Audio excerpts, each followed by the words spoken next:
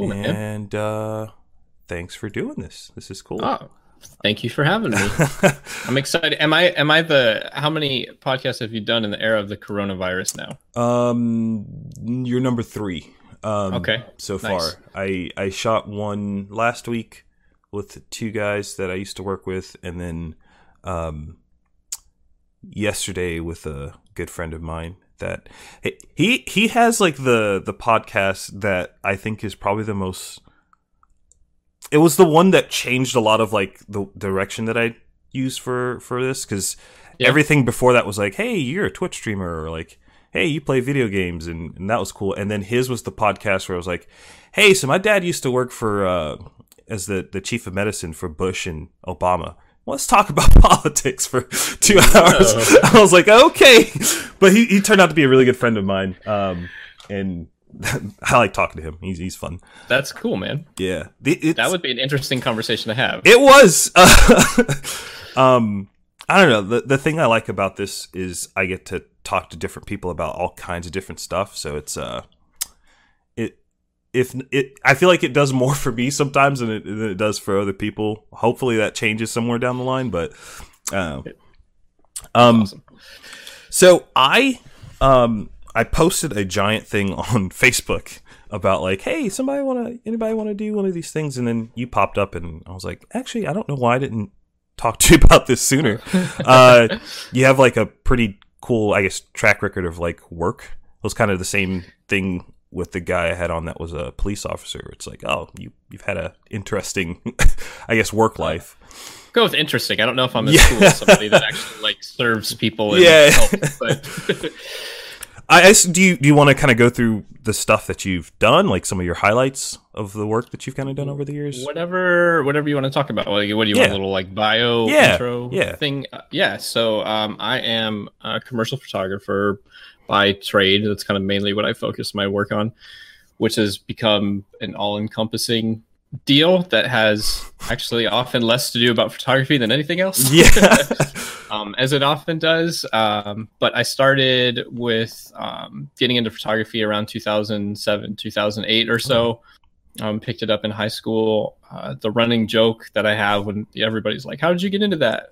I loved all types of art, and I slowly progressed through the ones with the least amount of cleanup. I used to be really into like chalk pastels and oil painting, and then you like start to have a job and life and school stuff where like you can't spend an hour prepping your studio and then an hour and a half cleaning up when you're done.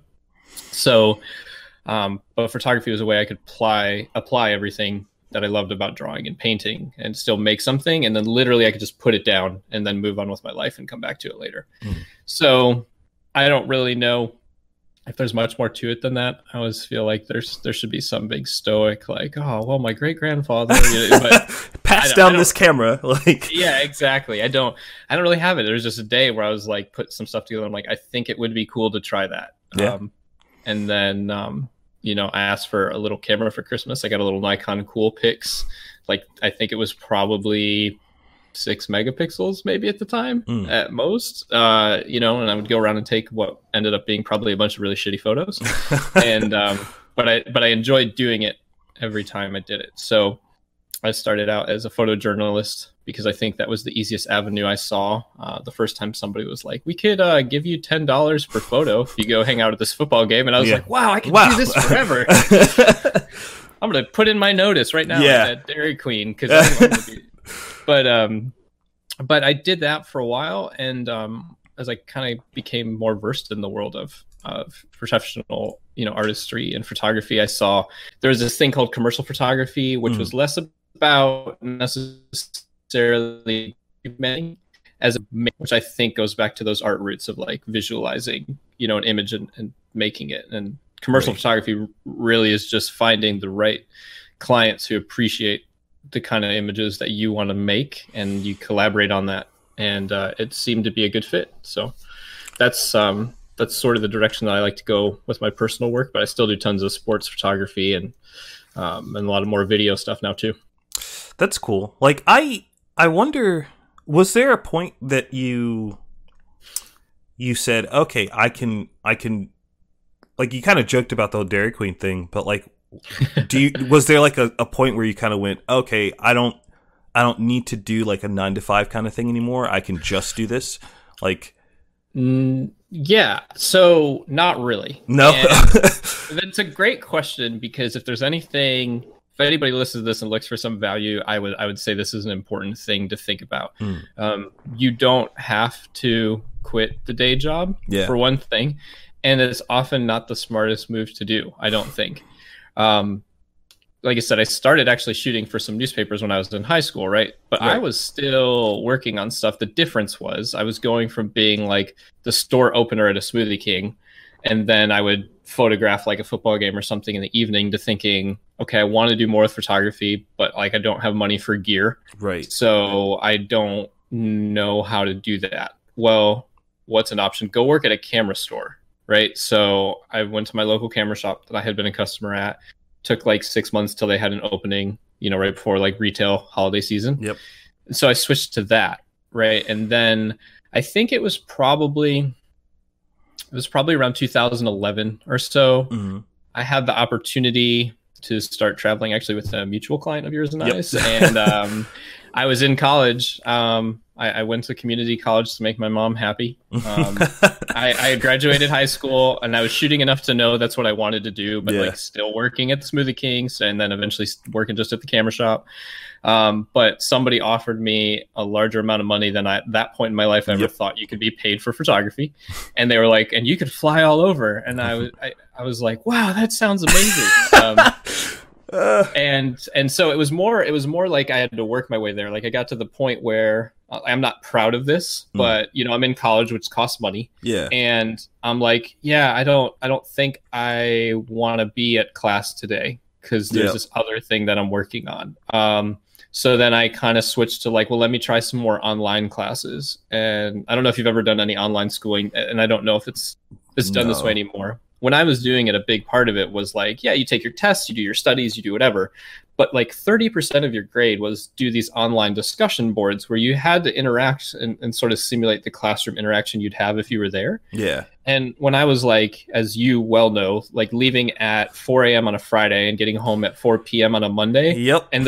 And those discussions were due by Monday night. I was like, yeah, I'm not going to get to those. Yeah, that's just not going to happen. Yeah, so I'm pretty good self-starter as far as learning. So I could learn stuff, and I could get a C, B, A on the test depending on the subject. But my grades were like not good because I wasn't, and that slowly turned into like math class today or photo shoot somebody offered me. I'm probably not going to make it. And I made the decision at the end of that year when it was time to like look at going back for a year or two. Yeah. I was now at this point where I was doing so much of what I wanted to be doing. I was like, let's put this on pause, and now I'll go do that. So to your original question, I don't think there was ever a day where I was like, cool, I'm just going to drop everything and only do this. It was a slow progression with a lot of mistakes and ugly, figuring stuff out until I eventually arrived at like, okay, I could do this, and this seems to be in line with where I want to be. That's cool. I wonder, because I guess I'm not. I wouldn't say I would put myself in the same tier as what you do, because you definitely do way more work than I do in that field. But for me, there was a moment where like I looked at what I was doing and I said, okay, well, I can. It was with that same client. I was like, I can just do this for a period of time. That unfortunately turned into more like office work than, I mean, up until the end, it was mostly office work. And then at the end, then I was doing the whole like leave at 4 a.m. and then come back on the Monday. But I think it was after that kind of simmered off that I kind of really stepped into like, oh, okay, so I can do like these photo things here or there, still hold the 9 to 5. And I still found a way to do stuff like this, which this kind of scratches the itch for me too. Like where I can do my own thing. Have you ever thought of like doing something in line, not necessarily like streaming or like YouTube or anything like that? Like, I like, because it seems like that is the odd natural progression of like artistic things right now. Yeah. It's like people just end up making their own, like whether it's Instagram or whatever. So it's funny that you say that, because part of the reason that I was interested in doing this with you, this is spoiler alert, this is dry run. Because for probably the better part of 2 years now, I've had this idea of like, I'd like to start a podcast. I listen to podcasts a lot. Same. I know you do too. I find that I learn a lot from them, like proportionally wise, more than I read now. It's just, I think, more convenient with my lifestyle to like throw on some headphones and listen to an audiobook or a podcast. Yep. And it's something that I thought about a lot, because I'm fortunate to know a lot of people that I think some of them are more well-known than others, but I think all of them, if someone took 5 minutes to hear about what they do or their story, they'd be like, oh, this is cool, and maybe get a takeaway. And so I think that's rad. And exactly like you said, it's really more for scratching my own niche. I just want to know more stuff. So I have thought about it. And then the other one is I've talked about starting like a YouTube channel and doing some photography tutorials. I teach, one of the parts of what I do is teach online lessons for people. That's cool. To help them with photography. And so there's several questions that I constantly am working through with people over and over again that to me seem, not that it's simple, like everyone should get it, but it's straightforward enough that I'm like, man, if there was one good resource in the world, which there's not, but if there's like one easy to understand resource, this would help a lot of people. And so I think about that all the time, and that has been my going on 3 or 4 weeks of coronavirus projects now. It's like, okay, what would this look like? We're in a weird time where the time is much higher, but the budget's much lower. What can I work on? What can I do? So yes, I have thought about it for sure. And it's something I would like to pursue, and I'll probably pick your brain on some tips on how to do that. But yeah, I have. I'm like, it's interesting what you said about you hit that point where you realized you could do the 9-to-5 job, right? Which I think we could loop that into, you can make sure the bills are paid. Exactly. Yeah. Like, and then there was still time that you could do stuff like this. You could pursue some photo and video when it made sense. Yep. And the goal hopefully is, make a happy life for yourself, right? And find that balance. That's super important. And you said not on the same level or whatever. Like maybe, I don't normally do other stuff besides photography. Yeah. We're in a very weird time right now. I'm for sure doing other things besides photography. Same. That speaks, though, I think, to something that's really important, because I hear a lot of people lately say like, oh, like maybe they had a really beautiful wedding and they had some great wedding photos, and they're like, man, I paid my wedding photographer like $600. Can you imagine if I got a nice camera, like how much money I could make? Career change, pivot. I'm gonna quit my job. Yeah. This is what I'm gonna do. A sound idea. You can do that, and I wish you the best of luck doing that. But I think that for most people, if they walk down that road a while, what they'll find is probably a solid 90-95% of people would be happy as a either part-time professional or a very active hobbyist. Yep. And they don't have to make their whole living be based on photo and video and visual creative arts. Yeah. I do that because I'm twisted enough where that's what makes me happy. And I have my reasons, but like there are times, for example, right now, a lot of people got laid off from their job, which sucks, and I feel for them. But they fit into the system of like, oh, you're eligible for unemployment. The government's going to help with certain stuff. You paid your taxes already. You get some money back this time of year. All that stuff can be helpful. You fit into the norm. Like everybody's idea of what a professional photographer would be is different, but there's definitely some boxes I've ticked. I know people have said like, oh, I'd love to do that someday. That's so cool. But I can tell you flat out, over 10 years of experience working in various levels of professional photography, like right now with what's going on, I don't have those safety nets. Yeah. I don't have all that extra stuff. It's a scary time for everybody, but in my own ways, like right now, there's not a lot of value of being a full-time professional photographer. Like there's just not a whole lot to add to the world. If you're a doctor, if you're a nurse, an EMT, a cop, those people, grocery store employees. Yeah, like you are carrying the burden for society, and being over here is being like, I make pretty pictures. You don't have a ton to offer. So I think there's a lot of value actually in being the person that can balance with the traditional job and make sure you're covered, and then that actually affords you a freedom that, and maybe you found this, is like you can do what you want to do. Yep. when you decide to do those. Like, you don't have to have a podcast with me today. You could have a podcast with whoever you want to, you know, or you can say no to that photo project where somebody's like, I'll pay you $50 if you go shoot my online catalog for my startup. You can be like, no, no, I'm good, man. I'm not into that. You know, actually, I think there's value in that. For the first time, I think ever, I noped out of an interview on Thursday. Was it Thursday or Friday? One of the two. And usually, because I guess it's probably easier to do when you're doing it online versus like when you're sitting down in front of somebody. But like it was for like this landscaping company.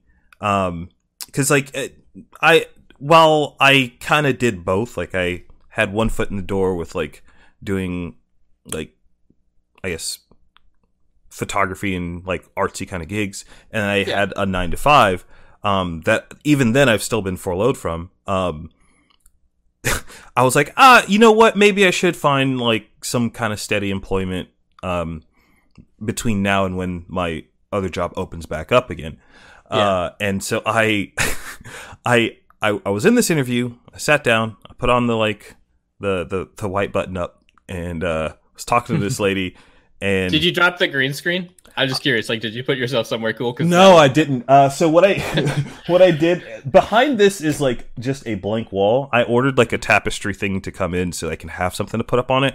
The only cool thing, I guess, behind there is I have like RGB LED lights, like nice on the kind of floorboard and behind my bed.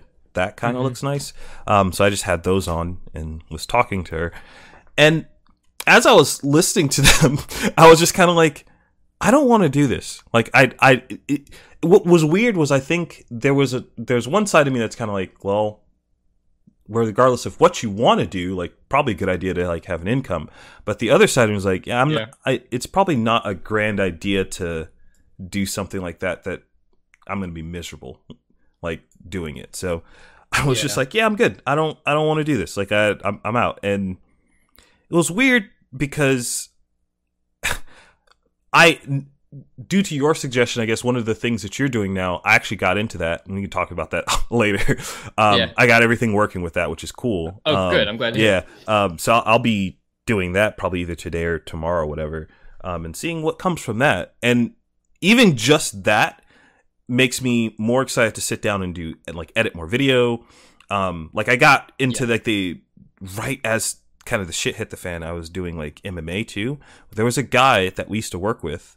I think his name was Andre. Yeah. He used to work with, he used to shoot stuff for The Jungle. I don't know if you remember him. He was a photographer. Andres Casillas? Yes. Yeah. Yeah. Yes.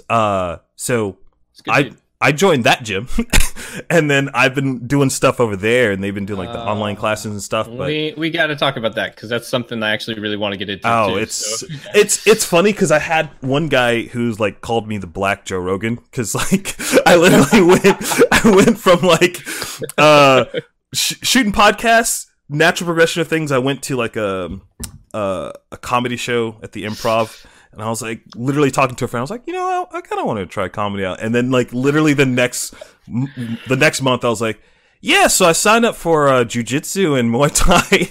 Like, it's like, what are you doing, man? Like, where's your like weed or whatever? Like your oil somewhere. Nice. But I'd be lying to say that like there's not some influence from that. Like watching that kind of lifestyle and going like, hey, that seems like a good time. And like if you can find a way to like make it profitable too, sure. Like so for me, making podcasts, streaming sometimes, which I've been kind of thinking about not doing that. But the more I think about not doing that, I feel like I probably should be doing that.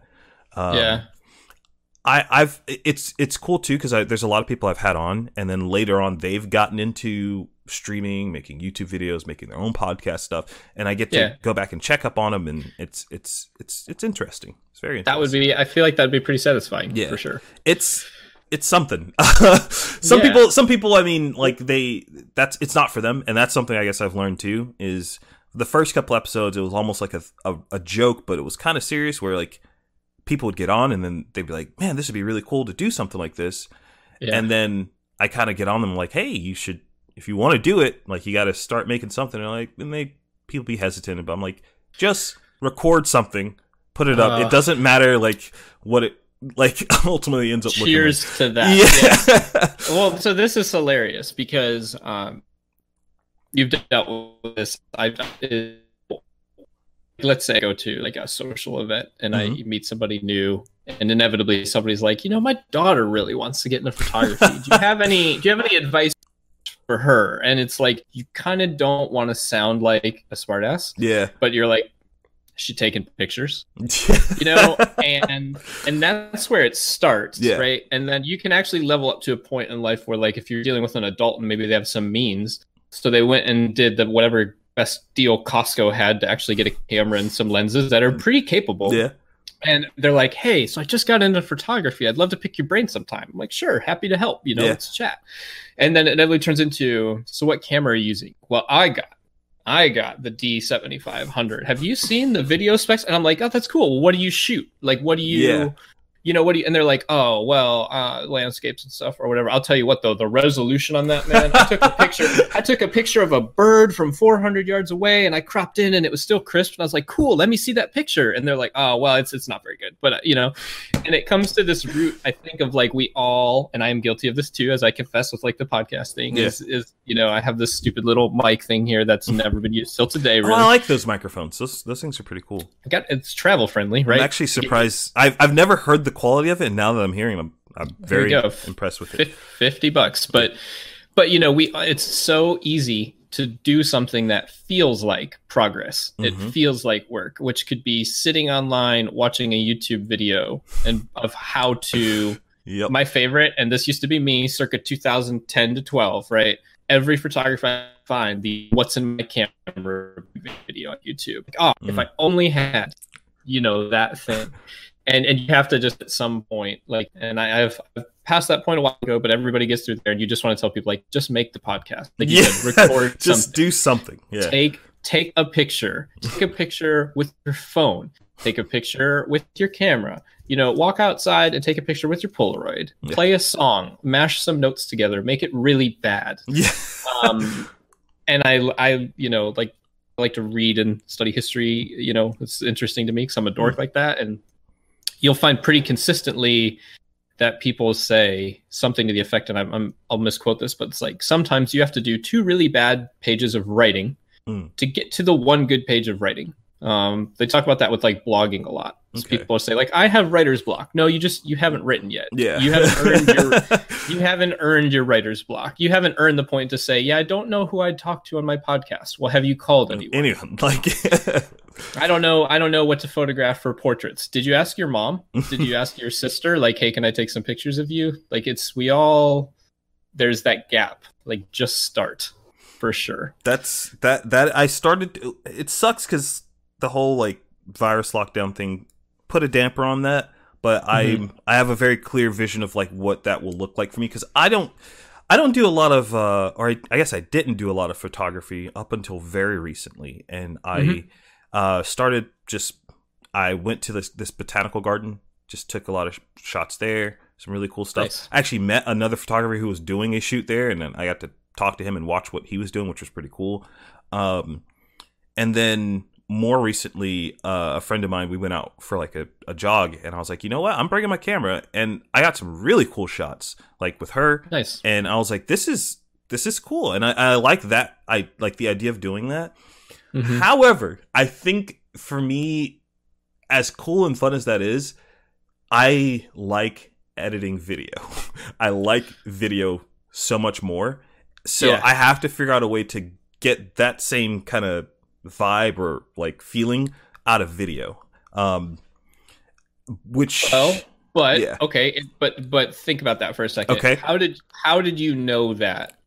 How do you know right now that you actually like video editing so much more? Because, or you feel more called to that? I guess I've done it more. Exactly. So that's fair. Because I know for a fact, how much money you've been paid to spend 14 hours trying to stay on something. Yeah. Right? Yeah. And it takes a certain kind of person to try that. And it takes the next level of that person is to say, actually, I really like doing this, you know? Yeah. And the funny thing is, I think to your original point of like, just start, is you don't get to that point until you try a lot of things, you know? It's like, it's one of my favorite things is like, do you like pineapple on your pizza? I don't mind it. I like it. I like it too, but how do you know that? Because at some point, someone gave you a slice of Hawaiian pizza, and you were like, "Sure, I'll try that." Oh, that's kind of cool. You know, it applies to the same thing. Yeah, that's true. Do you think for video editing, as far as like, do you think you need to find that sense of new, or that sense of something that's challenging you that you want to sort of replicate from photography being relatively new? Yeah. So if I could find what it would probably come in would be like the post-production of a shoot. I think that's like post-production stuff is what I really like doing. Like the here's a piece of art. Now take that piece of art and you have full creative control over like kind of skewing it or changing it a little bit. Like whether that's like adding in like some sound effects on like in a movie shot that kind of makes the point or the focal point of the shot stand out more, or changing the lighting, or like just stuff like that. I really like doing, and I'm sure that there's an equivalent in photography that would be pretty cool. So if maybe that is kind of what I'm looking for in the realm of photography, and I just haven't really done that part of things yet. So you'd be like retouching, really, like so. I'm in a unique boat in that I do not subscribe to the idea that like you need to get really good at one thing. I would much rather be pretty okay at a lot of things and pretty good at a couple of them, and maybe really, really good at one particular thing. I guess that's a photography and life thing. But like the people I idolize is not the Instagrammer who has the perfect feed where like everything is color congruent and it's just like, oh, it's just beautiful. It's so consistent. I envy like Leonardo da Vinci, who paints some of the best works of art that humanity's ever seen, designs contraptions and things that we still use today, you know, and oh, by the way, enjoyed writing poetry on the side. Like that to me is cool, right? Yep. So I think depending on what level that you're at with photography or video, there's a point, like, you know, like if you're going to shoot something and you want to make a film, you're shooting it and you're editing it because for budgetary constraints or trying to even get somebody else on board with whatever your vision is, like you need to be able at some level to take an idea, go through the process of turning it into something. Right. But like, I'll talk about photo because that's what I know specifically more is, I do a lot of my own post-production. I love photoshopping. I think it comes from the painting interest and backgrounds. I like creating, you know, and you've probably felt that too with videos. Like sometimes going out and filming something can be really cool, but it can also be monotonous, especially if you have to record it over and over. But it's the putting the story together that's nice. But I do have clients like, and they're not all like this by any sense. I do a lot of my own retouching, but they're like, actually, we just want a copy of the raw photo because our designer is going to take it and make it into the thing we want. And you get to, and the level that I work towards in a lot of aspects is you'll have an agency that's like, Joe's going to take the pictures, and then, you know, Logan's going to do the retouching, and then this graphic designer is going to take that image and turn it into the box. Obviously, somebody else makes the box, and your little role is just your piece. So yeah, you could find like getting into post-production. There's a lot. I'll send you a couple people I found recently. They do like great Photoshop work. And that's so cool. Their coronavirus challenges are like, get on stock photo and grab these 3 images and then create like that you didn't take. And make something out of them, make a different scene. And like, you can give yourself little projects like that to explore. That's really cool. I've seen stuff like that. There was like one where there was a woman like walking in like a desert, but there was like this mountain behind her. And then like multiple people just took different like things. It was a Peter McKinnon thing. I remember watching that and I was just like, that is really cool. I don't know why I didn't do something like that at this point, but that sounds like it's right up my alley of the kind of stuff I'd like to do. The other thing, I guess, to merge YouTube and like Twitch and all that stuff together, I want to figure out a way to do that on Twitch, maybe, because the way I look at Twitch right now, it's not viable, I guess, as far as a thing that I want to do more than once a week, I guess. Yeah. But I think that would change if I was doing something I enjoyed more. I like video games and all. They're fun. I sit down and I was playing Valorant the other day. Awesome. Nice. Fun time. But I think streaming for me is like, streaming a video game is not, it's not enough. I get really like, not bored, but whatever the equivalent of that would be when I stream now. Like, it's just not scratching like a creative itch, I guess, anymore. Do you think it comes from like an audience feedback point, or is it just starting to feel like work, like that thing you feel like you have to do? Like, where do you think that kind of like that lack of spark comes from? I think some of it definitely. I recorded a video kind of talking about it to put up on YouTube sometime this week or next week, I guess. I guess it's Sunday this week.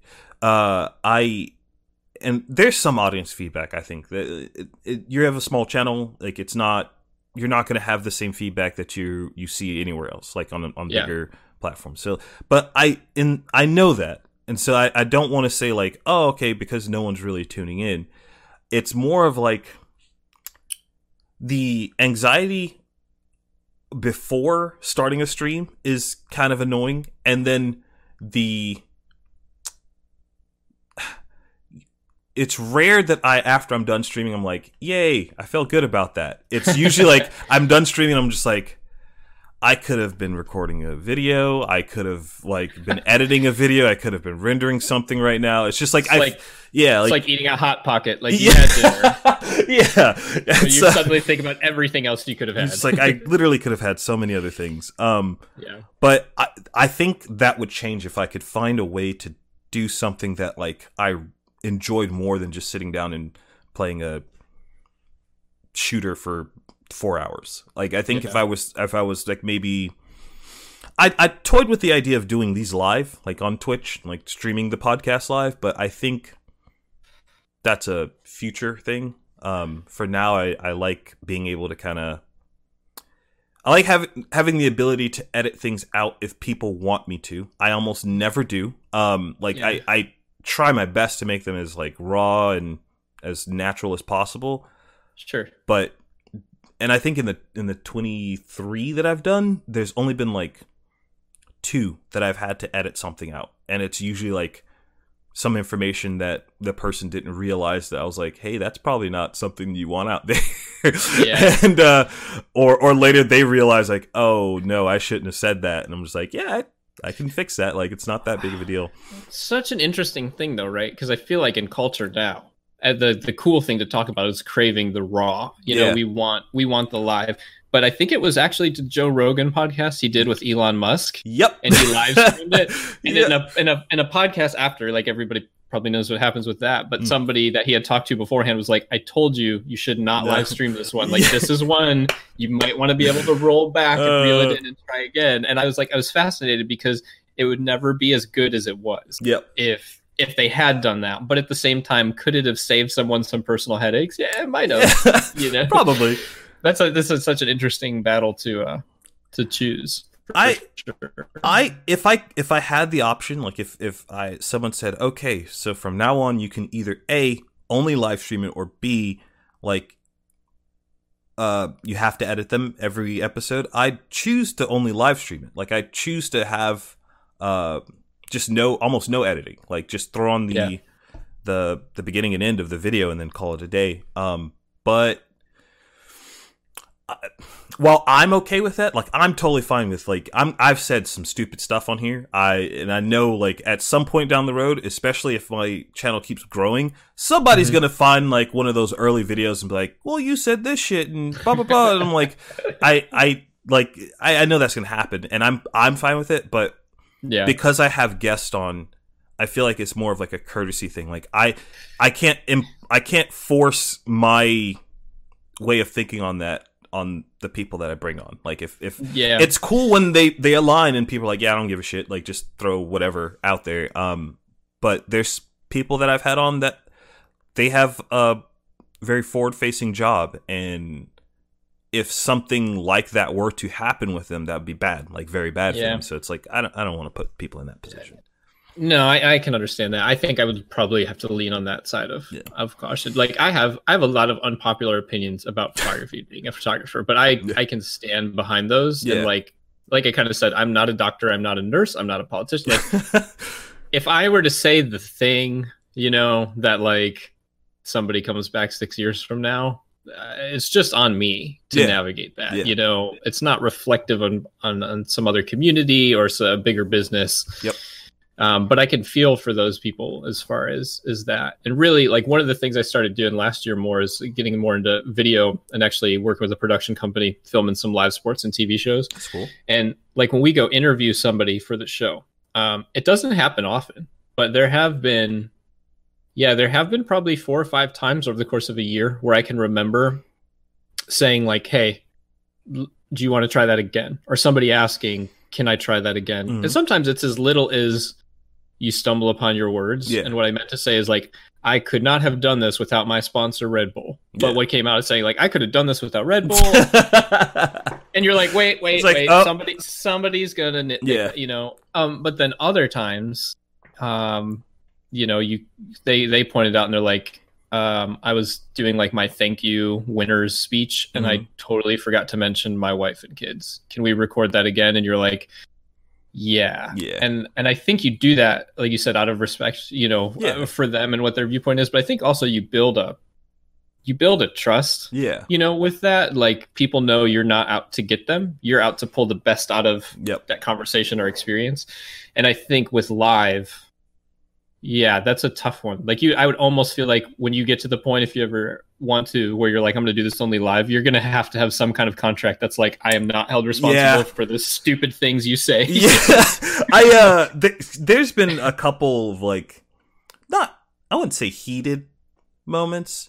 The only like heated conversation I've had has been about a video game. So like, it's not like nothing important, like, not yet, I guess. But like I've talked about like transgender rights and like all kinds of like very, very like hot button stuff. And usually what I end up doing, especially with those videos, is I will upload the video to YouTube privately, then send it to the person and be like, hey, watch this. Let me know like if there's anything like just I don't want to hit public and then like some shit comes out. Sleep on it. And then let me know. I'm in no rush. I don't have like it's a weekly thing. Like I try to have them out by Thursdays, but if that's the reason that it gets hold up until Saturday, I'm totally fine with that. Like like but yeah, it's a little, it's been fun. It's been really, really cool to do this kind of thing.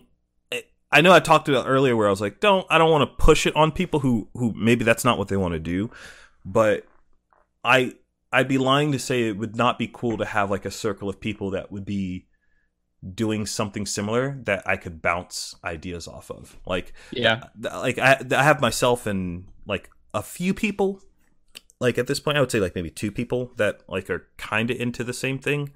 But well, the other thing too to think about those, at least from a TV perspective. So cut that out, man. Cut that out. Yeah. Can we do that again? From that perspective, is like athletes, people who get interviewed, especially politicians, actors, they get media coaching. Like there's a fundamental basis level where we have to understand that as humans, we are not naturally going to be good at this. Now, in this kind of scenario where you're like, hey, does anybody want to just hop on Discord and have a conversation? Cool. Like we can do that. But I think when someone's in the live, you know, arena, it's helpful to get some tips that you may not have thought of on the psychology of like, hey, you might normally say this in this conversation between 2 people and it would fly. But hypothetically, if you ran that same statement by 1,000 people, at least 50 of them are going to take issue with it. And it sounds little, but it's not. So here's a way to say it to make everyone happy. And that's what ruins it for you and I, right? Because we listen to it and we're like, it's not as truthful. Yeah. But people do get some kind of training just to be like how I have a litter and stuff. So and I'm really into psychology, but how many people really look in the mirror, say what they're going to say, and see how it comes across? You know, like most people don't do that. And you don't want the rude awakening for that person to be like, wow, I say a lot and say wow a lot. And, oh, I totally just made that inside joke that was funny between my friends and I that I now realize watching it back is not funny. Yeah. I know my tics are, I say like a lot. I say a lot. And yeah, I guess I do that thing where I pause for like long periods of time when I'm trying to find a word. But there's I guess there's a side that's like, oh, well, you could work to like try to not do those things. But the way I look at it is that is kind of how I talk or how I think when I'm talking. Yeah. So if I'm live, there's kind of a switch that I kind of click on and I go, okay, all right, I'm alive and like I'm doing things and I'll say stuff. Sometimes I'll repeat the same thing over and over. But I do that more so to lower those kind of tics, I guess. However, would you saying what you did before reminded me of a moment where that did happen. Cause I had a friend, this is my second like attempt at doing YouTube stuff. The first attempt I had was more like video game related. And we did a lot of live stuff. And I remember, I'm not going to say his name, even though I think the video clip still exists somewhere. I haven't looked for it in a long time. But we were basically talking about what it was like to be a female streamer. And unfortunately, the first, we did like 3 videos on it. It was like a little mini series, I guess. And the first video was literally just myself and 3 other dudes. And then we were like, wait, we know like a bunch of like female streamers, like we should get them on. So we got them on for the second one. And then later, he basically said something to the extent of, he worked at like a GameStop S store. And what he noticed was there were a lot of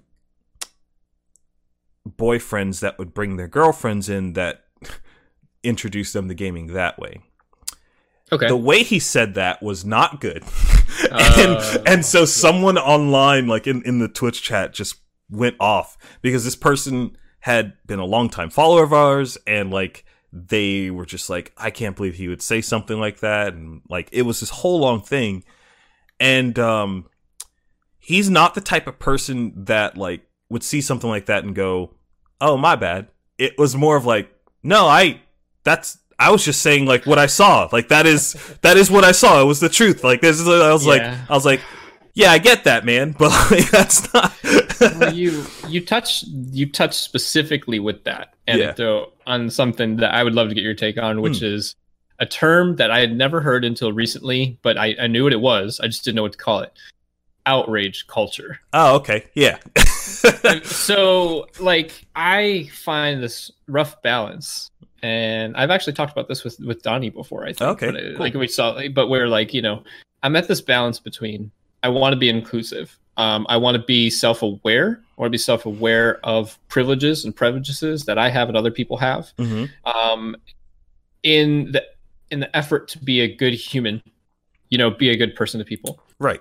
At the same time, I watch way too much stand-up comedy, and I have this twisted sense of humor, you know, and I actually, as a person, I don't want to say I have a thick skin or anything like that, but I think I can compartmentalize between, I can say something that I think is funny, that I know makes other people laugh. I'm usually pretty good at coming up with stuff like that. Yeah, I would agree. And in a person-to-person, thank you, in a person-to-person setting, we could enjoy that. Yeah. But because, you know, sometimes that conflicts with, I know that it's not true. I know that's not the right thing, you know? And then if you put that out into the world, there's this cool thing called outrage culture that I've noticed more and more every day now, which is like the cool thing to do is to smash your fist on the table and be upset, and be outraged and be angry. And how could this person say that?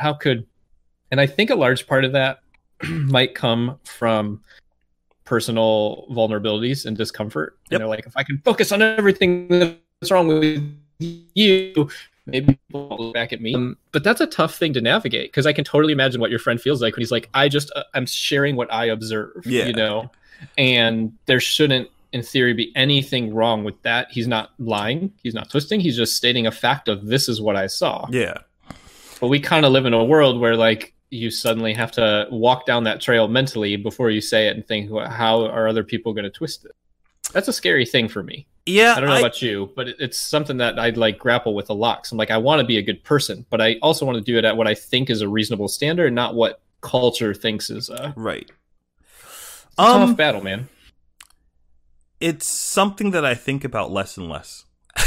Now. Really? Yes. So there was a point in time where, like, I was on every article of any type of thing, and I'd be like, this shit is wild. Like, I can't believe people are upset about this. And I'd be the guy that's, like, arguing against, like outrage culture. And then I think what happened was I kind of got into a very negative headspace, and I think part of that was to blame, just being in that all the time and, like, trying to fight, like, what people are outraged about. Toxic. It's very toxic. And so I tapped out of that. I tuned out of that, and I was like, you know what? Fuck it. Like, I'm just going to do my thing, and then wherever things fall, they fall. What I've noticed is the less I care about that, the less people around me care about that. So, like, it seems like I attract the people that also are just like, yeah, that I get that joke about, like, Hispanic people or whatever. The people that I would make that joke around, or even black people for that much, because I do a lot of those. But it's the people that I would make those jokes with understand that my intention with those jokes is not putting someone down, but literally just to have a laugh. There's nothing else behind it. There's no, like, ill will. And the same thing goes when they crack jokes about whatever. There's a streamer, I don't necessarily like him, but I think this take of his made sense.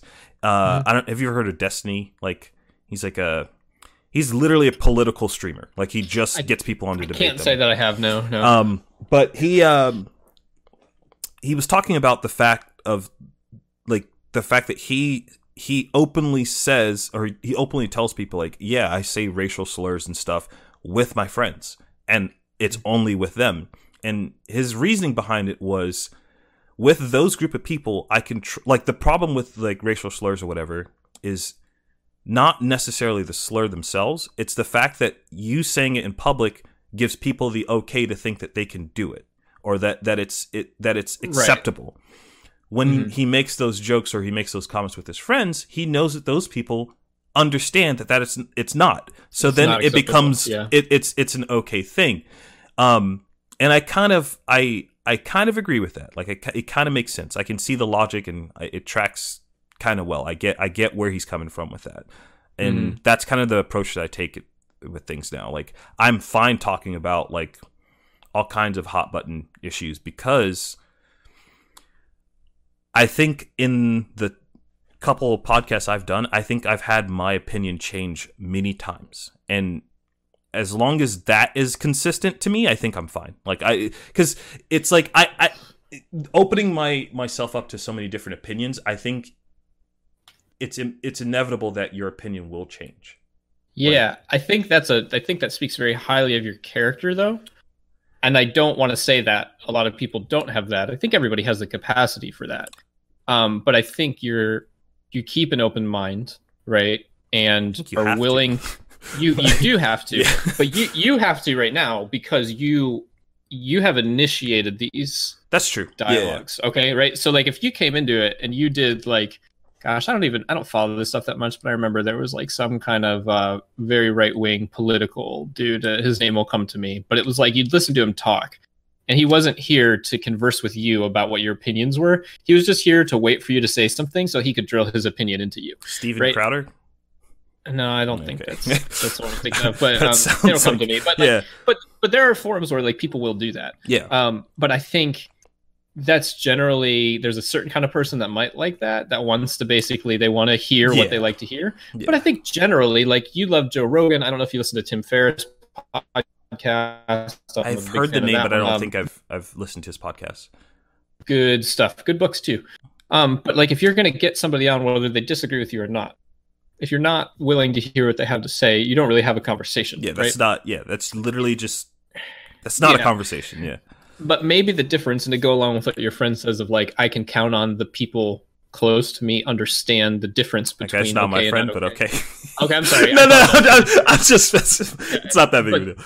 Yeah, but this person you were referring to, right, is if we equally are invested in having an uncomfortable conversation, for sure. Like, we've done that by choice. Right. I guess I can sort of see where there's a difference between we have chosen to be here and do this, right? Put someone's kid in the back of their car listening to a podcast that overheard something, or it doesn't even have to be a kid, but maybe someone in public overhears something that they could misinterpret because they weren't there to have their mind open. They just heard something they didn't like. Is that a worthwhile thing to consider? The only thing I think of when I hear that is you don't have to listen or watch the video or the podcast. I agree with you. You can always just turn it off. Like do I think that you should?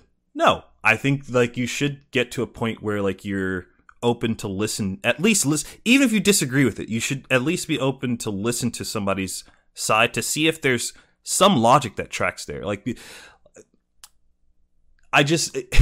whenever somebody's like, I can't believe, or I'm gonna like stop supporting this thing, or people start boycotting a thing, I think that's the line that I kind of get to when somebody's like, I don't like this thing, and you shouldn't either. That's where I kind of go like, what? Like, it's okay if you don't like it. That's fine. You don't have to. Like, no one's forcing you to do it. Yeah. So I'm with you on that. But I think that's what's interesting. And I would be curious, like, if somebody ever did a data point on people who listen to a lot of podcasts and what their stance is on the, this is the way I go, or maybe I'm open to learn, new things. I feel like listening to and meeting a wider variety of people and hearing a lot of different viewpoints. Yep. It's the equivalent of like traveling, in a sense, to see the world and see other people live differently than you. And I think that's kind of cool. You don't have to have all the answers, but to know that you don't have all the answers is a really beautiful thing. I think you're right that I think you're right in the fact that not a lot of people do that, but I also think that I try to have more patience with people with that because not everyone has the means to do that. Both in like podcasting and like travel. Like not everybody has a podcast where they can like have people on to have these long form conversations, because I don't think like I can say I don't have conversations like the ones that I have on my podcast in just my everyday life. They're usually a lot shorter. They're usually a lot like surface level. Like when I'd be at work, these kind of topics would come up, but in that environment, it would either get quickly squashed because like there was a conversation I remember having at work while we were working on an order. Basically, somebody brought up like the impact of each president, and then like when normal civilians will see that impact and attributing it to which president. So basically, they were talking about how like if a current president says the economy's great, correct, right? How much of that is 12 years prior? Yeah. Okay, yeah, I follow. Okay, so like it was that conversation. Good conversation, great conversation. I thought it was fun. Interesting points. Yeah, it immediately got shot down because people were talking about presidents and like people get heated, and I was just like, you know what? I understand it, but I wish that conversation could have gone on longer. Because I feel like had it have done that, it would have been a lot of good for everybody involved. But I agree. Yeah. So I think to roll this back to like an art thing. Yeah. Because I think this is my takeaway from all that, and I'm on board with it's just about everything you're saying. Is that I think we live in a culture where we don't have those long conversations, like you said. Some of it can be you're at work, right? Yeah. And like you have work to do, so you just can't. Lunch is 20 minutes, and you move on, and like, well, I guess we'll save this for another day. But I think also we just don't have those kinds of long conversations with people anymore because of tech liver. Don't do that, and you do have a valid point that not everybody has the means to do that, or is in a situation that fosters that. So that there's a lot there that is circumstantial, and I get that. But I do think if you want to be successful, whether it's photo or video or writer or whatever, the work that I look at, and I'd be curious your thoughts on this too, is I more and more value someone where I'm like, this person has been crushing it at trying to do this thing that might not have been popular when they started. It might not be popular now, but they were just so passionate, involved in whatever they were making, that they did it exactly the way that they wanted to do it, unapologetically. And I can look back at the work and I can see like where you started and how you got here. And that to me is something worth aspiring to when we currently live in a culture where it's like, you could be a 15-year-old girl and start a TikTok channel and have 4 million followers like a month later. And a lot of people think that's cool. I personally, it's not that I can respect it. Yeah. Right. Because they're more famous than I'll probably ever be. So like, I get it. And I'm not going to say there's not work because I don't do it and I don't know. Yeah. But I will say that like the art that I value and look towards now more than ever is, you know, I want to see people that were passionate about something. And I think to loop that all together is the little in passing conversations, or what can turn into a quick workplace argument where like you just don't have the time for everybody to sit and listen to everyone's thoughts. That's true. Push us in a direction where success can be like, how quickly can I make something get a point across right now? You know? Yeah. Like, yes, I actually hear what you're saying, that President Obama did a lot post-recession to try and improve the economy, and maybe we're just now seeing the fruitions of it. But I only have a minute to tell you right now that this is the way the world is. You know, like you just can't.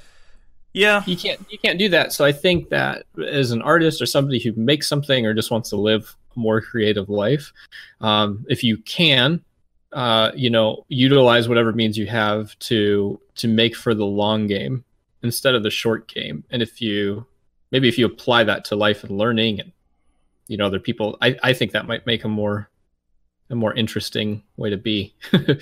Interesting stuff to make. I would agree. The only issue I think I have is like when you run into the people that don't have the means, it's really hard to get somebody who's never thought about like a bigger picture or the long game to see that.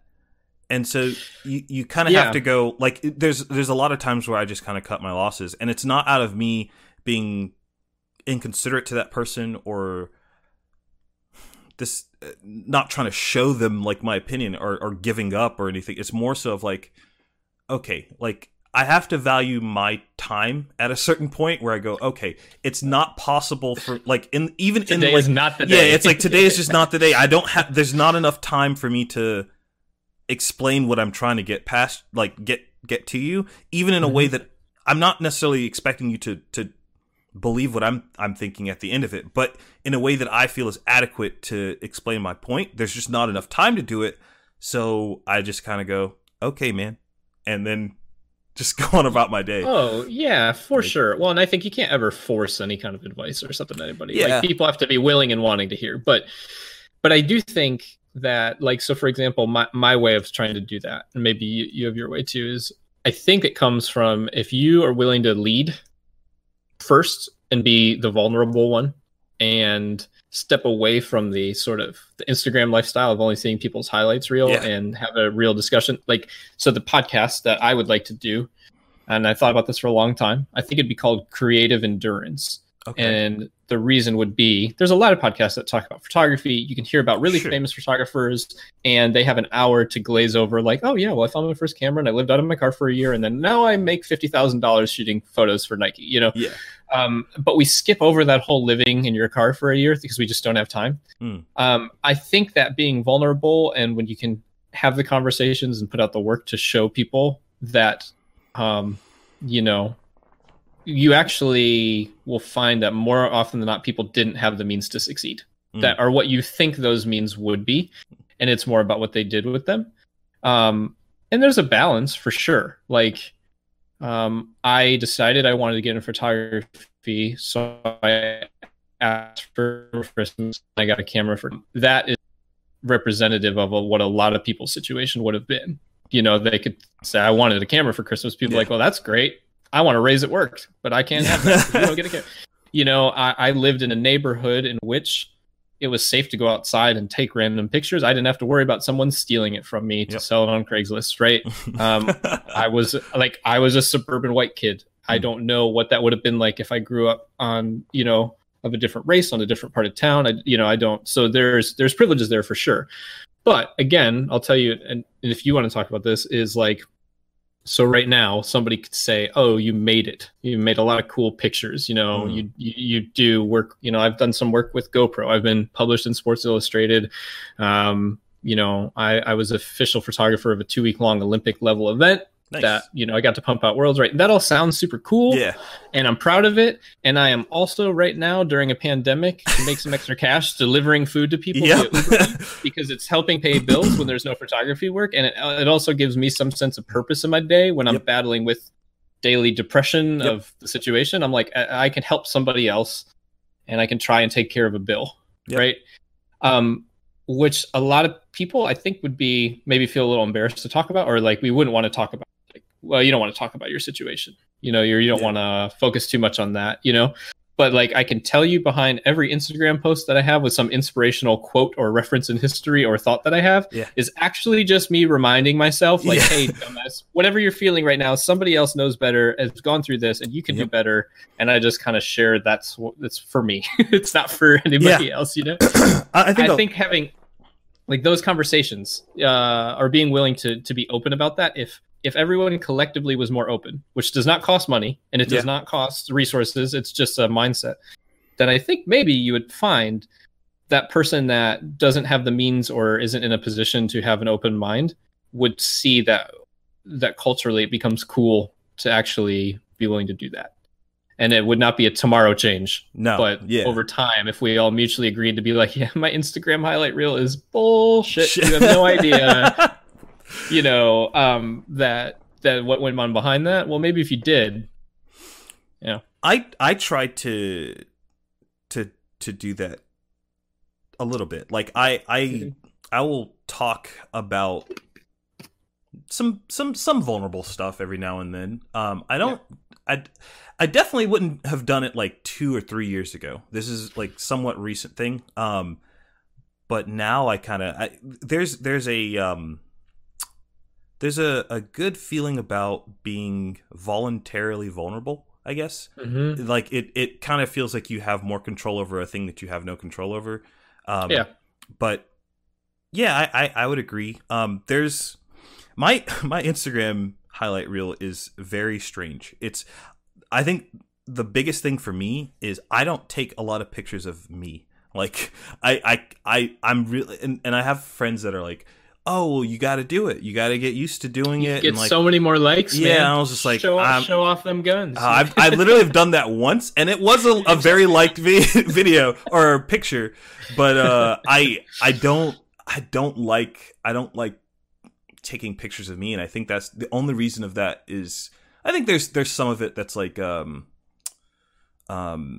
self-confidence thing, and then there's probably some like just not experienced doing it. So every time I do it, I look at the picture and I'm just kind of like, well, this didn't come out well. Mm-hmm. This is ugly. I don't want this. And then it gets deleted or it just sits on my phone for whatever. And then there's like literally just me working out. Like that's I guess the closest to that. And that's more so for the MMA stuff. Like that's not. Yeah. I should. I think I've had multiple people that's like you should do more you stuff. But I'd have to find a way to do that doesn't. I'm getting a little concerned about this green screen. Sorry, I heard that's like right. a weird sound from the wire that holds it up there. Just drops right behind you. Yeah, I would hate for that to happen. But no, yeah, there's some stuff that I talk to close friends about now that I definitely wouldn't.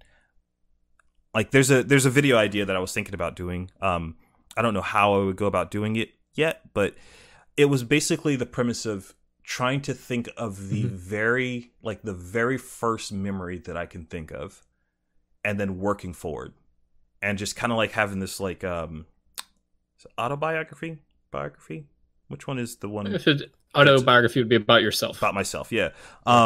Where I just started with like, I've been thinking about this for a bit, and I think that my earliest memory is my first day of kindergarten. That's the very first thing that I can remember. Really? Yeah, like I remember like the fucking yellow, blue, and red backpack that I had, and a lot of like the feeling that I had of sitting there waiting to be taken to my class, and like sitting down in my class, and the kids that were around me.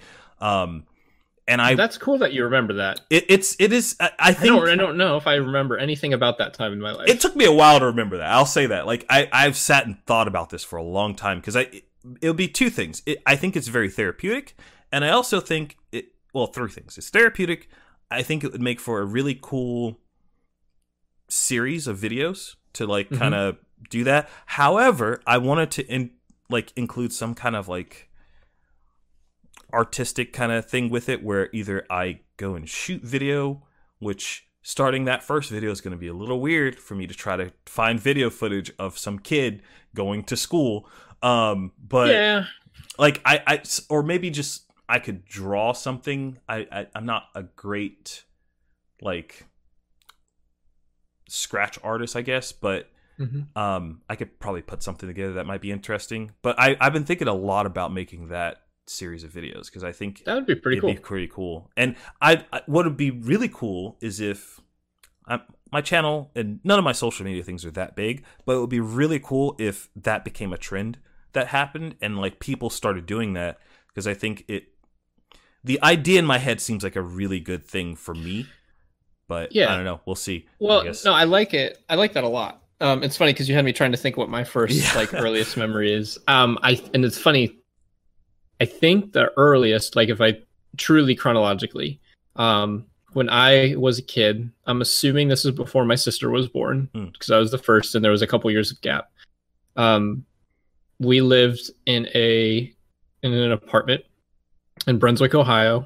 I could actually probably draw for you the layout of the apartment. I think, I don't know if it's because of being like a kid and thinking like it was so big, but I like, do remember certain aspects of that.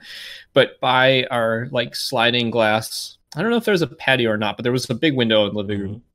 And I had one of those Fisher Price tables, like it's got like the blue legs and the yellow top, and it's like designed for kids to do crafts and stuff. My dad, who was really into music his whole life, would set up his old synthesizer that he had. And he would let me it's like on a synth, you know, you have different keys, but you can actually import different sounds. It's not necessarily just a piano, but there's like I would call it like a whammy bar for a guitar, but there's like a rolling thing you can roll that like pitch bends. I think it's a pitch bender. And if you held a really low note and you pitch bend it a certain way, it would go whoa, whoa, whoa, whoa, whoa, like a helicopter. And I remember like I wanted my dad to make the helicopter noise, or I wanted him to let me make the helicopter noise. I don't know why I remembered that now that you mentioned that, but like I actually feel like I can see that pretty clearly. Like I don't feel like I'm missing a whole lot about that feeling of that experience. I am fascinated with planes now. I have loved music my whole life. I started playing guitar when I was in like 6th or 7th grade. I don't play as much as I do now, but I was in bands. There was a point in time where I did way more of that before I got into photography. And I like making crafts and stuff and just noodling around and trying to make things. And I can't help but reflect on like life. I do this a lot. Like I was really into Bob as a kid and watching Discovery Channel. You said Bob Marley? No, Bob Ross. Okay. Painter. Yeah. Brother, you know, I'm not like a super fan or anything. But like, and I reflect on that a lot. And but you have me thinking back as to like, like my dad was into music, but he shared that with me. And that does affect, like, if I'm video editing, I don't know how much you do this. The hardest part for me video editing is finding the right song to cut to. And if it's not right, I've lost most interest at that point until I get it right. Okay. Sometimes that's the it's a crutch I think some people end up just sticking with. But I definitely probably is. Yeah, so the thing is, like, have you ever gotten a template from like some site, like you're editing something, and you're like, oh, okay, this is cool, this is a good starting point, and I can do what I want to do from it. I've been working with one this week, yeah. And then have you ever seen the preview in the template, and they have some song playing in it, and that is purposely cut for what the thing is, and you're just kind of going like, oh, that's cool. That's the song. But then you go, oh shit, I don't want to use the same song that's in the template, because then everybody has that song, and then you go on the fucking Lord of the Rings journey to find a song that like is as good as that one. It is. Yeah, I totally understand what you're talking about. It sucks, but it's cool when you find it. Like it's a really good feeling when you get the hard thing for me. Here's a subscription I would pay for, and I hate the subscription world that we live in now. Give me a subscription to where I can use real professional music that I'll hear on the radio or on my iPod or movies, and let me actually use that in my videos for like a flat price, and not have to spend $500,000 to get 30 seconds of like a Foo Fighters song. Because I actually listen to songs, and sometimes I imagine a video in my head of like, this would be a cool mountain biking edit, and I could see like somebody would be flying off a jump here, and like you roll into this, and like that guitar solo picks up, and you could feel the energy, and it'd be a bunch of quick cuts, and I'll visualize stuff like that because that's the weird shit that goes on in my head.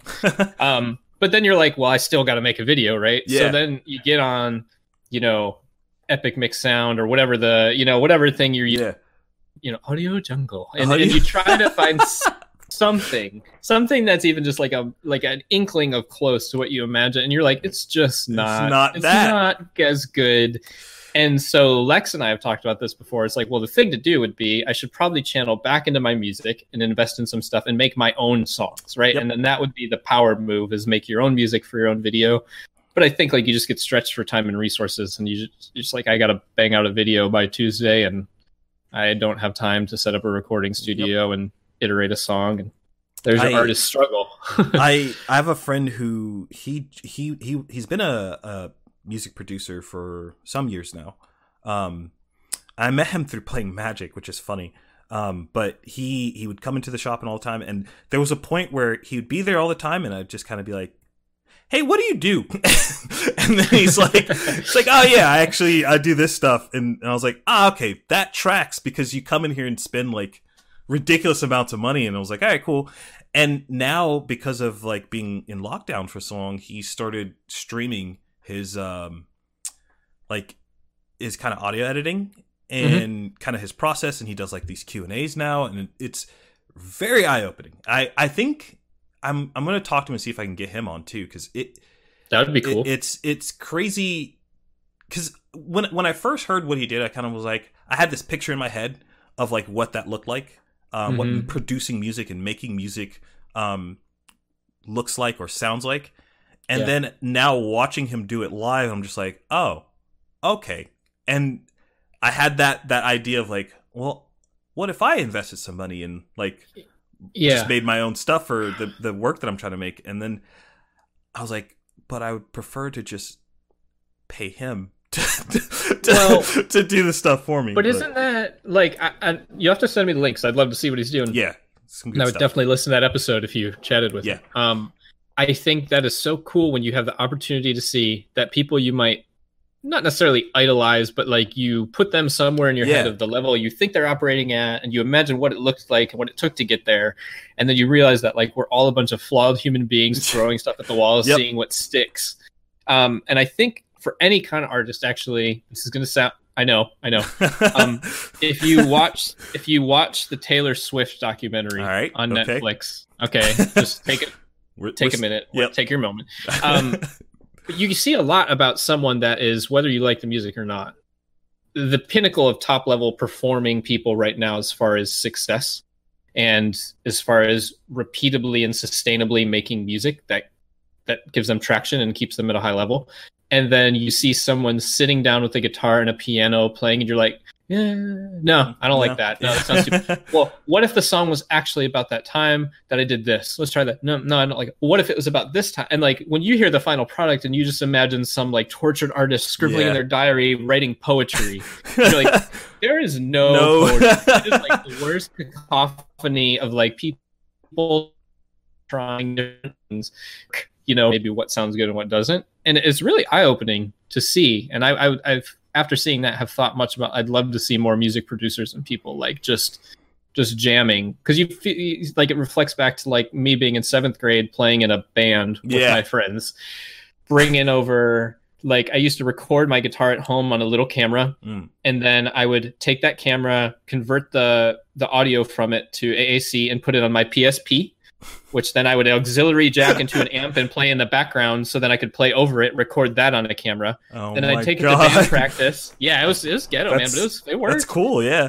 But we would take that to band practice, and then we'd all be like, "What did you make? What did you make?" And we'd try to come up with something that resembled music, and generally fall short, but occasionally get it right. And it's like, actually, the biggest difference between us doing that, right, and someone who is making millions of dollars doing what they love, who conceivably will never worry about money again and could do music full time forever if they wanted to, is they just kept doing it. Yep. And whereas I went off and did some photography, and my friend, went off and did whatever, like, that person, their thing was, this is what I love, so I'm going to keep doing this as long as I can, which I think ties into why you would be like, and I would be like, it'd be easier to pay this person who knows what they're passionate about to do what they're good at, so I can do what I'm good at.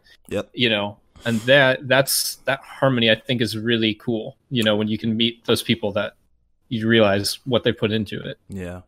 My music kind of stuff sucks, because I did like the whole like band thing, and I took like a class when I was in high school and whatnot. But the number one thing that I have the intention to do, but haven't like just done it, which is the hypocrisy of my earlier statement of just doing a thing, is learn how to play guitar. I've owned a guitar since I was 17. I'm about to be 30. And I have not, it's literally like right here, because I was going to sit down and be like, all right, now I'm going to do it. And then I was like, oh, but I have an interview, and I have a video I need to edit. And like, there's just so many things that I use as an excuse to not do it. But I do, that's something that it's on the list. How high up on the list, I don't know how high it is, but I've been wanting to learn how to play for a long time. Just never had the, I would say never have the time. I've had the time. Just never had the motivation. Always the thing. Yeah. I think, well, you're right to keep it right there, because ironically, like, I have my guitar up here. I don't often sit down and play for a half hour or an hour anymore. My playing generally consists of occasionally 5 to 6 minutes of me picking it up and noodling, which I like definitely did this morning before we talked. So cool, I was like, I want to noodle for a minute. And I went for a quick jog, showered, and like refreshed and like cool, ready to sit down and chat with Joe. Or like if Leanna like wants to hear a song, I might learn how to play that song for her, and I'll like fumble my way through something that slightly resembles it at least once, and she's happy. It's still really cool, It's enjoyable. And it's not representative of the fact that I used to be able to sit and play for 3 hours. And I got to find a way to take them down, because they're awful. But like, you could try and find on YouTube some of my old songs recorded with that PSP and a cheap camera. But I used to like slave over that, right? And I don't do that now.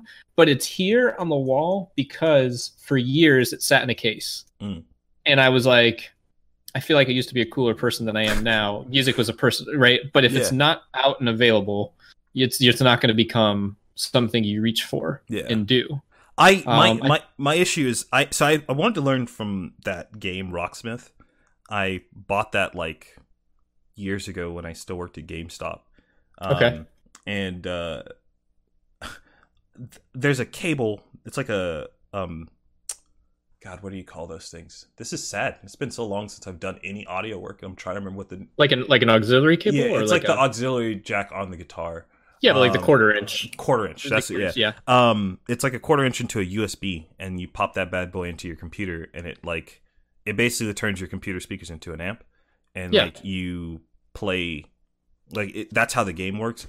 I have the cable somewhere, but where that somewhere is, I have no idea. So I've been digging around trying to find it, and I think once I find it, then I'll definitely have time now to do it. So I should. Isn't that cool though? The world that we live in, like I'm looking at you on my computer right now. Yeah. I don't actually remember where you live in Orlando, but it's not right next door. No. So I almost said where it was, and that would have been a bad idea. Yeah, you don't. Yeah. But let's just assume, right, that we are not together. I promise we're not. Right. But we're making a podcast, right? And I'm assuming it's the same for you. But like on my computer, I could cut a video. I could open GarageBand and I could make music. I could write a book. I could make photos of various levels of quality. I could make pictures from other pictures that didn't exist into something new that didn't exist before. And I could do all those things. And how much of it am I doing right now? That is the reflection that I often have to check myself with. And I've been trying to give myself like one personal project a week right now. Yeah. Because there's a lot of life to deal with right now for everybody. Yeah. And that it's like priority has to be, make some money, pay, try to find a way. But I've also tried to be mindful of the fact that going from a lifestyle where I'm home 3 days a week to where I'm home 7 days a week, I'm like cooking more and I'm running out of recipes. I'm like, I need to learn some more recipes. I got to get out I just packed up all my photo studio stuff yesterday because in my bedroom here, like I'll set up something. And I have 2 projects that I shot that I'm working on right now. But I'm like, they're not for money. Actually, most people that follow me won't like them, but I am making it for me because I've wanted to do it. And to get back to the limited resources thing, I think that's always why I like to listen to podcasts, read books or whatever, and look at people because someone 10 years ago did not have the resources you and I have right now. Yep. And 10 years later, look at where they are, you know? And so we all have some kind of tools to succeed. And if you don't, go to the library. That's free. In Orlando, we have a wicked cool library. You can take media classes. They have Photoshop and Premiere and all Final Cut, I think. They have a podcast recording studio. Yeah, you should check it out. I didn't know that they had all that stuff in there. That's crazy. They have a video. They have a sound studio for recording music. They have a video, like a multi-camera studio. What? They have, I think, really cool. It's either 2 or 4 sound booths for recording podcasts. And you go take a class, and which is free. Every single part of this is free. I think you might pay $5 to get a wristband so that you can just walk in or something like that instead of checking in every time. You don't have to. Yeah. But you can have access to hundreds of thousands of dollars. Now, somebody will be like, well, my library doesn't have that. Okay, well, fine. Then what do you have? You know? Do you have an iPhone? Because GarageBand is free. And that's one thing that I kind of, to get back to your thought earlier about like just make something, just record a podcast. That's something that I appreciate is when you see people. It's like, yes, I have some higher end equipment. It's not the highest end by any means, but I do have enough equipment behind me that I could take some form of just about any kind of picture somebody asked me to. I'm privileged to have that. But if you handed me an iPhone, I would still have a lot of latitude, to make some kind of picture. And I know that because 10 plus years ago, I had a little 3 megapixel camera and I was still getting after it to do it. Yeah. What's kind of fascinating is your take on that was probably one of the, this is going to be a little, what is the word or the term? Whatever. This is, I guess, me praising you, I guess, for a little bit. I remember the first time I was like, oh, Logan's a pretty cool dude. It's that mindset of like, okay, well, we're on the road like every weekend, sometimes for 4 days in that weekend kind of spot. And I remember, I think it was on Facebook where I was just like, this sucks, man. I can't eat well. Like I'm eating shit like on the road. And you're like, well, actually there's things you can do that are like, that are very cheap and like that work out just fine. And then I started paying attention and like how you would bring like your pull-up bar with you, like when you travel or little things like that. And I was just like, you know what? Yeah, that makes sense. And then I would start bringing my running shoes when I would travel, just like finding the small things that like you can do that improve whatever either you're trying to do or just your life in general. Like, I think you're really good at that. And like, that is a very rare thing. Like, well, I appreciate that. I mean, but to be perfectly clear for you and anyone listening, I did not come up with any of that on my own. Like, I'm lucky enough that I like to study other, like my dad had a big thing. He's like, learn from other people's mistakes. It's cheaper. Yeah. I deal with anxiety and by information. So I like to study what other people do a lot. And there's a lot of good resources out there to learn some of that. But I do think it is practical, like in a sense, to get used to doing that. And maybe it comes from doing it for a long time to have that mindset. It's a little easier for me to like make those connections. But yeah, I think like on a photo shoot, and it could be a little thing, man. It could be like your neighbor. You're just taking them out to take some pictures to practice. Yeah. Or it could be a paying client. But there's a certain level of keeping your stuff together that is expected. And this is why when people say like, oh, my daughter wants to go to college for photography, do you have any recommendations? I'm like, yes, don't do that. Yeah. Go for some psychology would be my first choice. Maybe some philosophy, some history, something that's not photography. Do that on the side. You don't need to go to school for that. Yeah. Because you have to be able to understand and think outside your camera is a term I used to teach. Like a lot of people get in their camera and they see like f5 at 500th of a second. I think, what did they tell me? I think I should be at ISO 400, and there's a human being on the other side that is waiting for you to tell them what to do and make them somewhat comfortable that you know what's going on. And sometimes when things don't go right, not that ever happens, right? But like, yes, spoiler alert, it does. It does. That, I don't want to call it scrappiness, but trying to be creative and sort of MacGyver and pull like, okay, I don't have the tools to succeed right now, but I do have these 3 things. Yep. And with those 3 things, I could probably accomplish something. And it might not be the thing exactly as I wanted to, but it would be better than me accomplishing nothing. Yep. That is a skill. I was not born that way. Nobody, I think, really is. But I think it's something you can practice. And it can start with, if I took my running shoes and I got to go for a 10-minute jog before I started a very long day of sitting. Yeah. That would be better than me making no jog. Yeah. Or like if I brought a thing of protein in a blender bottle and for lunch I had that instead of going to a food court, that would be one better meal that I had that didn't. I think that translates to a lot of things, but it's from a practical sense for me, it's like keeps me sharp, to do that. And like one thing of feedback that I'm proud of, I get from a lot of clients is like, you had a plan and you had a backup plan and you were the person that we could count on to know like how to get from A to B. Yeah. And, it's a thing you have to work on.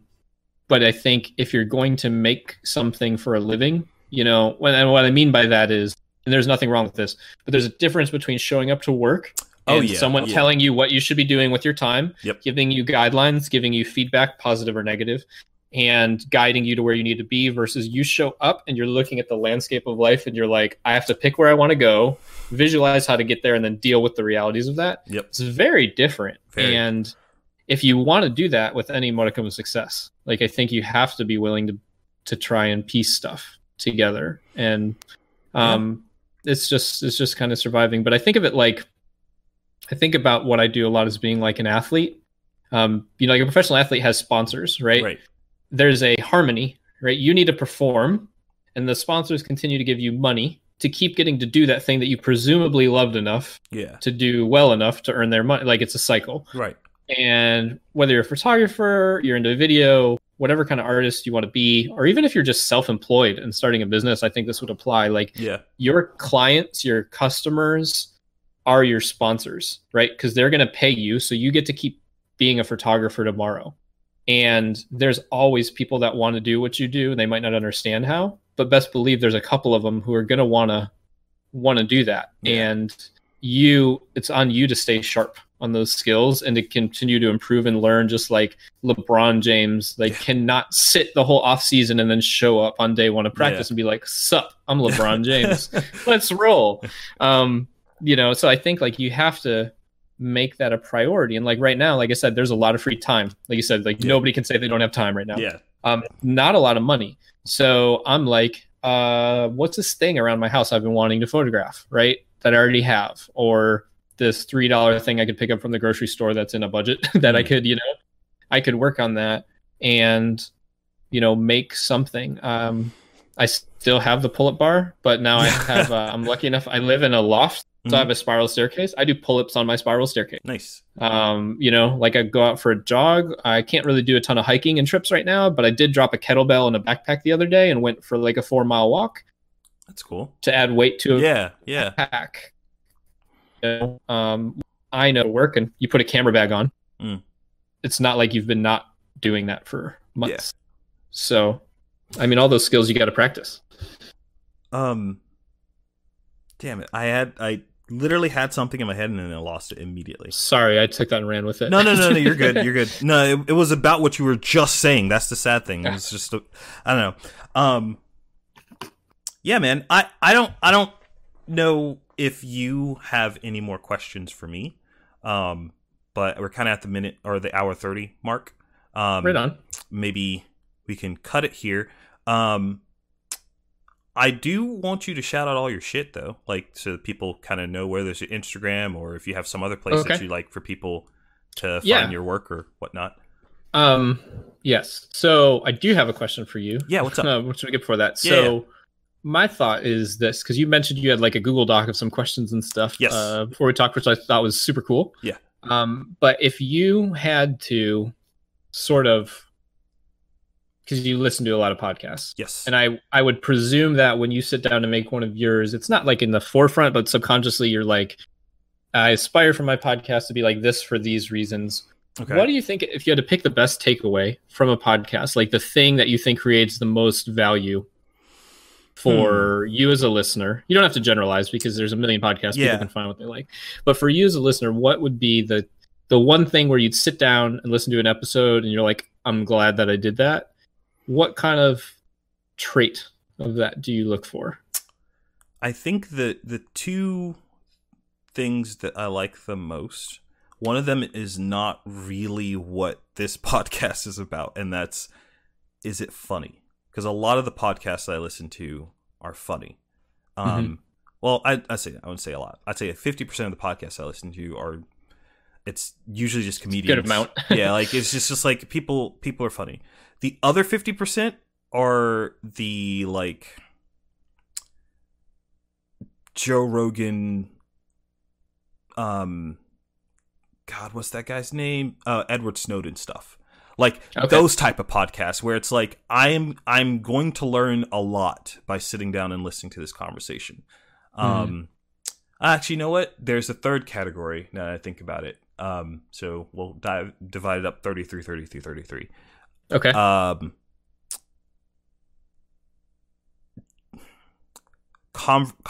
Conversational podcast too, because there's some that like they're funny, but it's the humor is not the reason why I tune into it. One of them is called it's Tiny Meat Gang. Ridiculous name. But they're funny. There's one guy who's like a comedian. The other guy make like Vines and then evolved into YouTube and making music and all kind of stuff. But their whole vibe is not like they're trying to make each other laugh, but in doing that they sometimes find like very serious topics and then they kind of talk about that, and I get to hear a perspective that I otherwise wouldn't have. Yeah. So I guess those are like the big three things. Is it funny? Is it informative? And is it a conversation that I want to be able to have? That I guess is the that's better. Good. Like it's like if I'm listening to the conversation and I'm kind of going like, this is a really cool talk. I want to be knowledgeable to the point or sociable to the point where I can have a conversation like that. I don't know if that really answered your question or not. But, no, it did. That's awesome. Like that's kind of those are the three things I guess that I look for.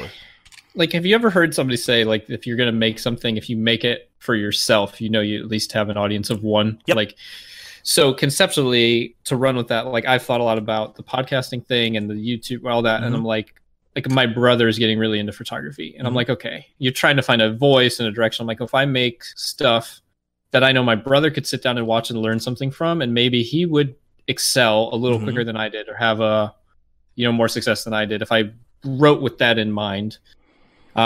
Which is cool, but I've struggled with this exact thing, which is like, but a general audience, like some people would care, some people wouldn't, right? But like, I don't really know if I've ever distilled.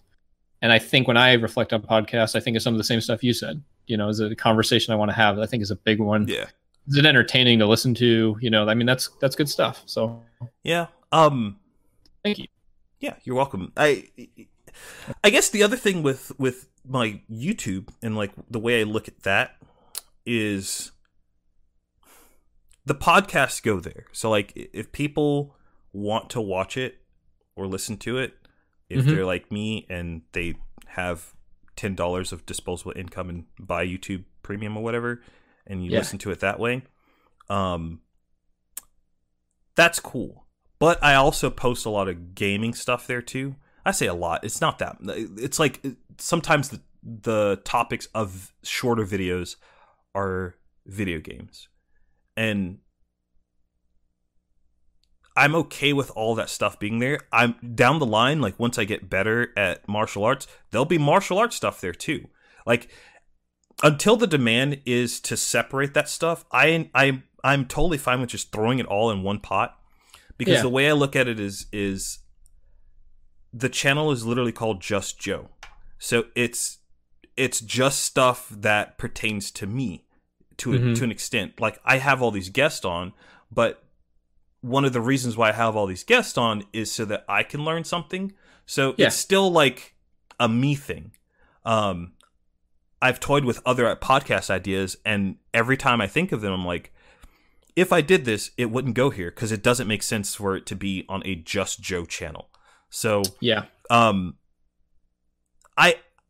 know a lot of people. I literally, the person I was talking to yesterday was asking me like, "Hey, I have these other ideas. Should I put them somewhere else?" And I was like, "Does it?" Because his channel is literally his name. It's his Michael Coleman. It's his first and last name. And I'm like, he falls into the exact same like boat of desire of like what he wants his channel to. I'm like, just if it's still you, man, just put it there. Like until people like there's something for like your audience will kind of hit the point where you go, hey, I saw a notification that a video was uploaded to your channel. I clicked on it and it wasn't the podcast. I'm upset. Like, like I can kind of get that, and I'm kind of going like, okay, at that point, maybe there's a reason to separate stuff. But until then, man, like I just throw it all together. I think it depends on your priorities too, right? Like if your priority was to grow a following, which I'm not going to talk down upon because there is value to doing that, right? You're going to pick up a couple people along the way that aren't there for the long haul. Sure. Yeah. And I understand that completely. Like I'm an oddity because I am a outdoorsman who loves the environment, who is probably more democratic leaning, and I am an artist and I love guns and shooting. That's a weird thing. That's just and I like if I track any of my social media stuff to see what's resonating people and what's not. Like the time when I did a photo shoot that related to guns, which is actually something I'm working on right now. Like I guarantee you 5 unfollows right immediately. And it's like not people, it's people I notice follow my stuff. Like I'm like, oh dang, really? That really just rubbed you the wrong way, But what I think about that is unless it's not someone I have a personal relationship outside of that, right? If it was, they would know me. And I think your take on It's Just Joe, like I can totally visualize knowing you being the cool guy that you are is like you could have a conversation about somebody that, has a transgender lifestyle you want to learn about. And you could talk with someone who's a cop and you could talk with someone about something political. If it went there, you're the kind of person who could have that conversation. And you're like, I got into MMA. Some other time I'm going to pick your brain about that or, jujitsu. I'm like, yeah, that is you. But I could see where if I was somebody that was like, dude, I hate Destiny, the video game, and he played a podcast about and I don't want to that person wasn't your friend. It's not gonna. I haven't had anyone unsubscribe or anything from that episode, but the one where I was talking about the argument about video games, it was that game Undertale. I don't know if you are you familiar with that? I don't think so. It's like like the little sands. He plays like you seen Super Smash Brothers at all? Like, yeah. Like the little skull kid with the blue eye or whatever, that new suit or whatever. That's where that's from, and it has like this crazy cult following. I have some issues with not exactly just the game, but the game and when it came out and what it did to like the game industry. Okay. And the person I had on was like, no, this is a great game.